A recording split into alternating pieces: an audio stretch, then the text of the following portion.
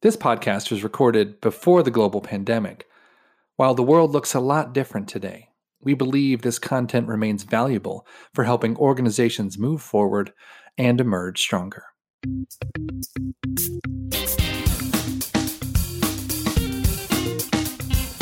I've always wanted to write a news article about how many algorithms impact my day-to-day life.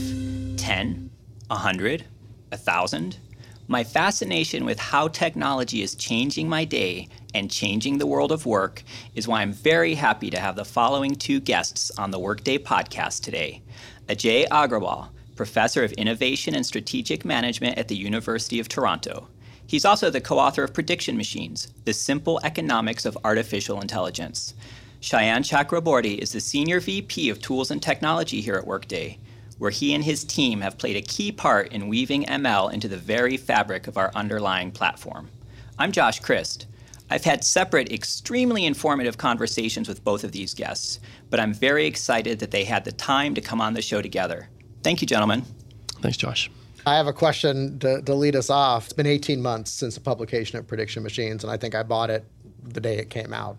And in some sense, it's a really short time from then to now. But in the area of AI and ML, it's a really long time.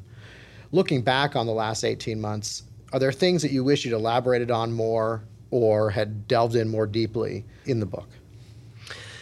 Yeah, there are a number of things that we've learned, even though 18 months on some timescales is a short time. In this field, it feels like a very long time. If I was to pick one of the things, probably the most salient, it's that we underestimated the impact on power. So Prediction Machines was largely about what happens as the cost of prediction falls. Mm-hmm. And the part that I think we underestimated was when the cost of prediction falls, it can affect not just the way we do particular tasks, but it can affect the distribution of power. And we are starting to see that now in terms of some organizations and some countries beginning to get ahead of others in a way that it seems like it may be hard for others to subsequently catch up, because prediction in some cases confers power, the ability to predict, and furthermore, because of the way AIs work, that they learn. And so an organization is able to deliver better prediction, will attract more users generate more data, generates better predictions. Once that flywheel starts to turn, that we had underestimated in Prediction Machines the impact of prediction on power. Yeah, so the rich get richer in some sense. And really, we end up in a situation that feels like we have haves and have-nots potentially.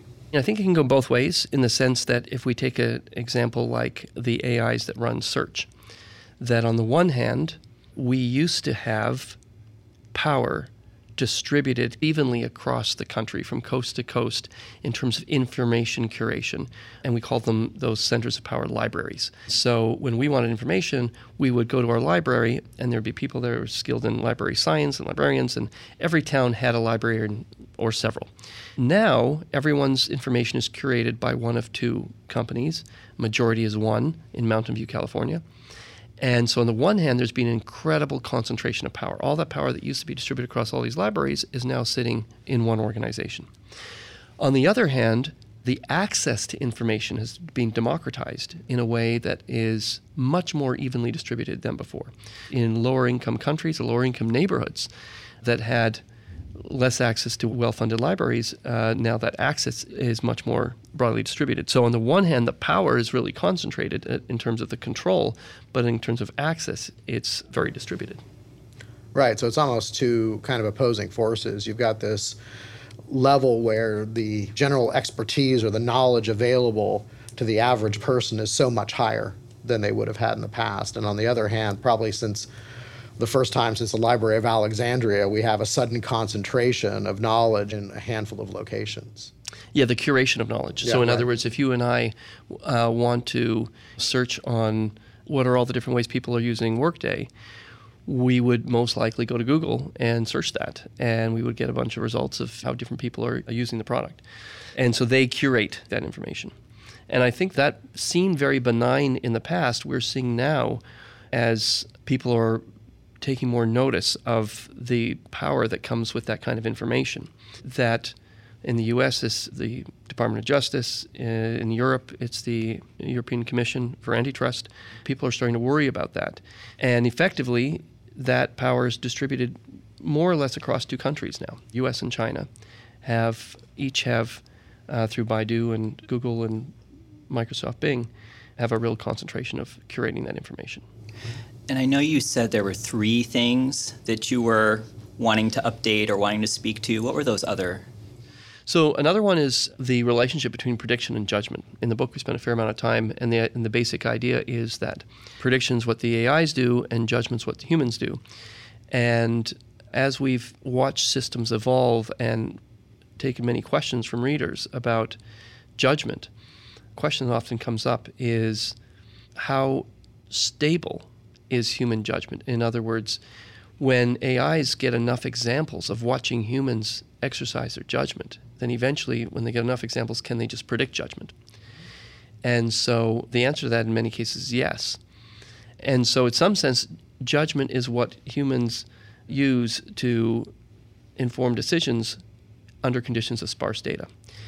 And so I think where we have learned more since we've written the book is how things evolve such that something like driving, arguably there's a ceiling to how far we can go in the sense of we can imagine a world where at some point that's fully automated, we don't need any human judgment. Mm-hmm. But there's many other things where the way we do things today is not the ceiling. We can do much better. And, if we think of healthcare, arguably, 10 years from now, we'll look back and say, wow, I can't believe that we put up with such a very primitive form of healthcare. And then the third thing, in terms of since the book, is that we've started to recognize different categories of AI initiatives, what I call short-term, medium-term, long-term. Short-term ones are ones where we're simply taking prediction problems that we're using predictive analytics for, and we apply AI to get a performance lift. So things like at a bank, anti-money laundering, sanction screening, fraud detection, know your customer. The second category are ones that we didn't used to use predictive analytics for, we used humans for, and those ones that we are converting into prediction problems. So things like translation and driving and determining credit scores and replying to emails. And then there's a third category, which is rather than thinking about automating tasks, we are thinking about redesigning the whole way that things are done, like completely autonomous transportation systems. The first case generally have a pretty short time to showing some results and generating an ROI for the companies that deploy them. The ones who are just replacing traditional predictive analytics. The second phase ones are longer term. They take on average 2 to 5 years, it seems. And then the third kind are much longer term. Yeah, I think we've seen in that an essential part of the adoption is really rethinking the user experience, that the enterprise user experience of software is not well suited for the augmentation that comes from AI ML, and providing people with a better understanding, in some sense a higher level understanding before they dive into the detail has proven essential to make it, in some sense, usable by people, right? To kind of understand what they're getting. I like to describe it to my team as I want our users to be put into the right landscape rather than being led to the destination, to understand so that the final steps can involve, to your earlier point, their judgment. What do you view as the low-hanging fruit in terms of where you see in your area of application the most impactful application of machine intelligence? Where we are with millions of users using Workday every day across thousands of customers is bringing to bear expertise uniformly across the enterprise, or at least better across the enterprise. So, lots of enterprises traditionally have relied on that expert sitting in that corner, and their judgment through a combination of experience and skill is dramatically better than everybody else. And because that expertise is not well distributed, we get optimal decisions over here, but we get lots and lots of suboptimal decisions being made everywhere else because one person can only be in so many places. By bringing the ML to all the people in those decision-making locations and uplifting their level of expertise, not all the way to the expert, but quite a bit higher. What we are seeing and what we're hoping to do is provide a lot more efficiency and a lot better, more optimal decision-making across the enterprise. And can you give an example of one area of expertise or one decision that is being enhanced through this approach? Sure. We're launching a product called Journal Insights that is for our financials customers. And it actually looks at all of your journal entries, all the transactions that make up your business. And when you close your books, what you're looking for is mistakes, for fraud, and that can take a substantial amount of time each quarter when you close your books. People will subsample that data. They'll look at subsets of the data, so they get a statistically significant amount of data, and then they say, okay, we're pretty good. Journal Insights allows you to do two things. The first is it is able to process it automatically as journals are created. So you never get the bad data, if you will, into the system. And the second, and probably the more intriguing one, is it is able to learn the patterns of experts, because a lot of things that you or I might say, well, that looks a little bit off. They go, oh, no. That happens all the time, this time of year. That's completely normal.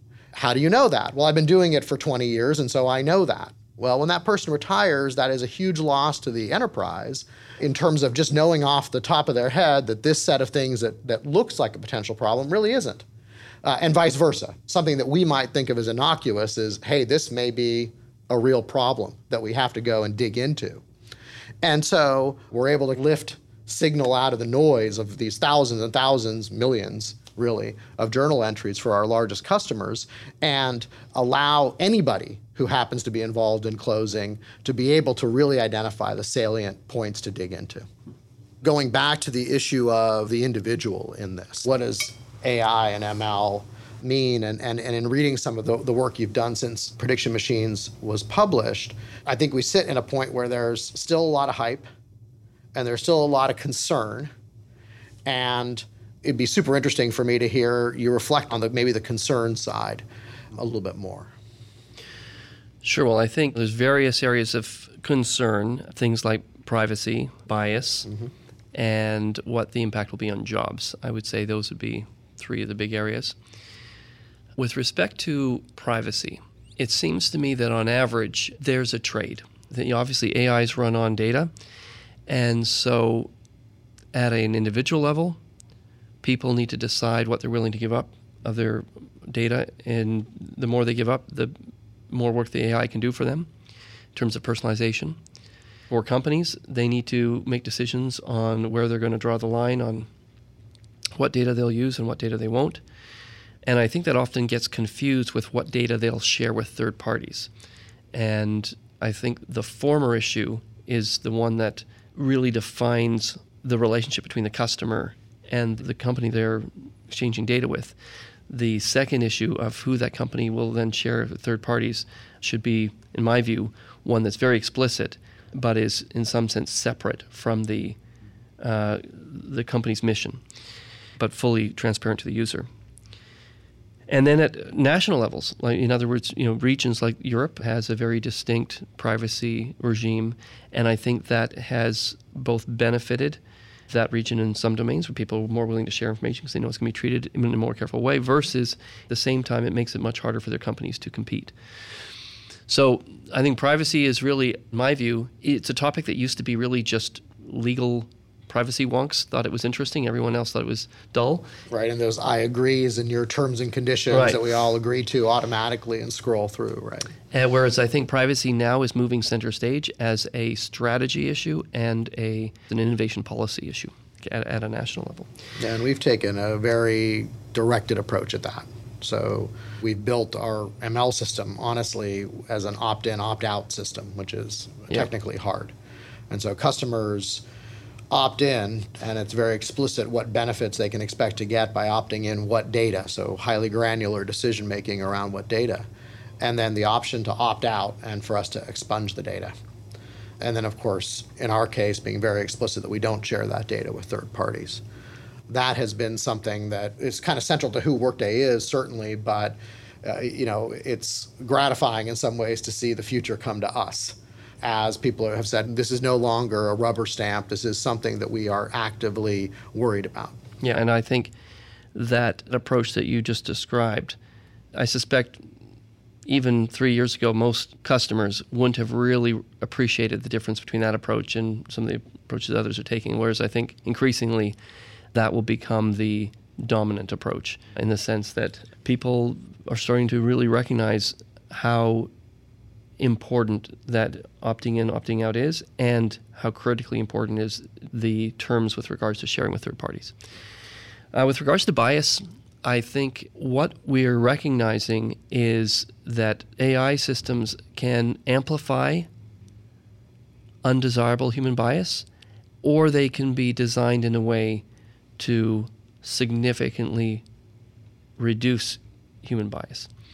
And for example, there's a great study done by a professor at the University of Chicago and a couple of colleagues where they trained an AI, built two AIs. The first one they trained, they were regarding the bail decision for judges deciding whether or not someone's granted bail. It happens about 10 million times a year in the U.S. And so they trained the AI. The first AI they trained on judges' past decisions. And so then when they ran this AI on data that the AI had never seen, the AI basically performed in a way that was indistinguishable from a human judge.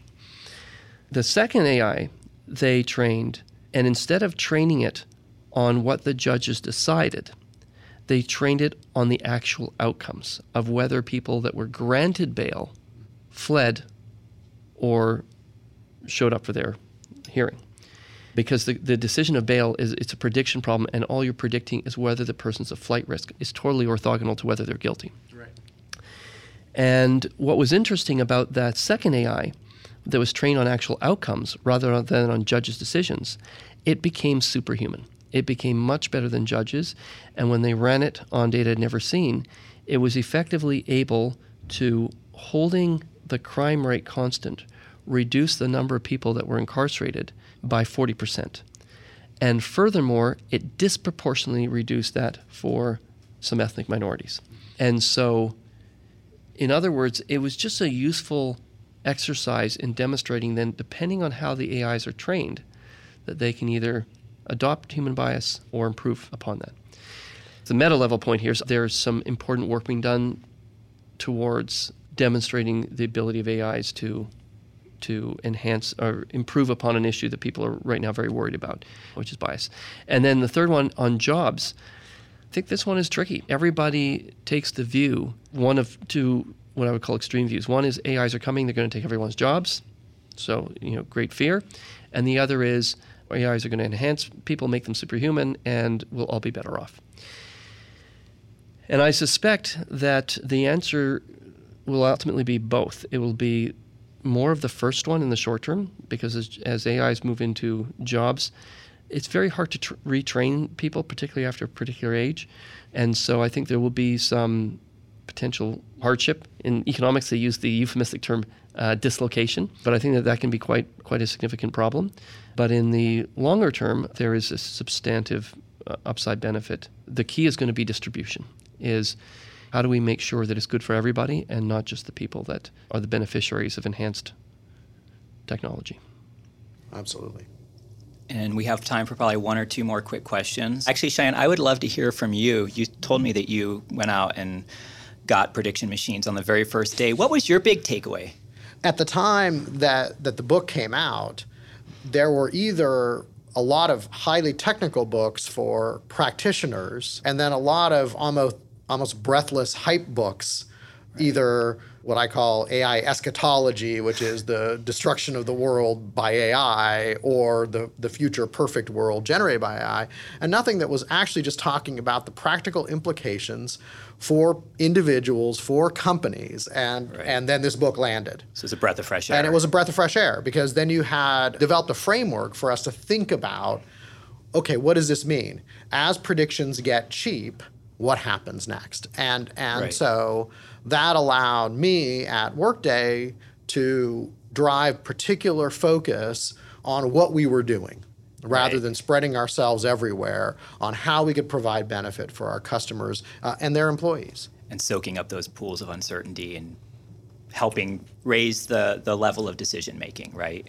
That's right. And in some sense, because the way Workday is, which is we're both a transaction engine, people do things in Workday, and we are a data engine, people have lots of data in Workday, that cycle is very explicit. Like, what is the data that went into me hiring somebody as recorded in Workday's recruiting engine? To your point, a critical issue as we talk about job loss. Like, how do I get hired? What skills do I have? And that's a decision. And again, to your point, that decision can be biased. And so that's front and center, not just in the area of all the data we can take advantage of, but the codified decisions as represented by these transactions. So that really focused our efforts to say, hey, let's really hone what we're doing here. And Ajay, can you give us a quick preview of what you're working on? What we'll maybe be talking about next time you're on the podcast? Sure. Well, first, let me just thank Cheyenne for his comments about the book. It's very gratifying when people are really building things. He's got a background as an entrepreneur. He's a builder. And when a builder finds our work useful, that's very gratifying to us. So thank you for that. And let me just actually make one other point here, which is that one of the things that's so gratifying to us about Workday's interest in our work is that as economists, it's great that some companies find the book useful and figure out clever strategies to compete and make their products better. But something that we care about a lot is what's called social welfare. And that has a very specific meaning in economics. And while on the one hand, this technology is likely to bring a lot of benefits to humankind, it also can cause some pain along the way because of job dislocation. And one of the things that is very compelling to us about Workday is effectively we think about the labor market as a matching system. And what we see in Workday is an opportunity for a first-order increase in the efficiency of matches, like matching people with things that need to be done.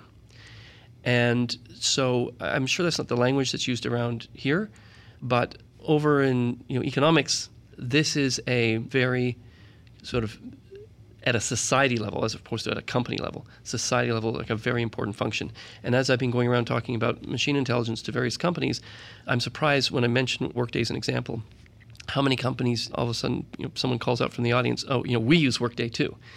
And so it just makes me think, okay, each company, is using Workday to make themselves more effective, more efficient, but at a more macro level, it's enhancing matching, which from a social welfare point of view is of great interest to us.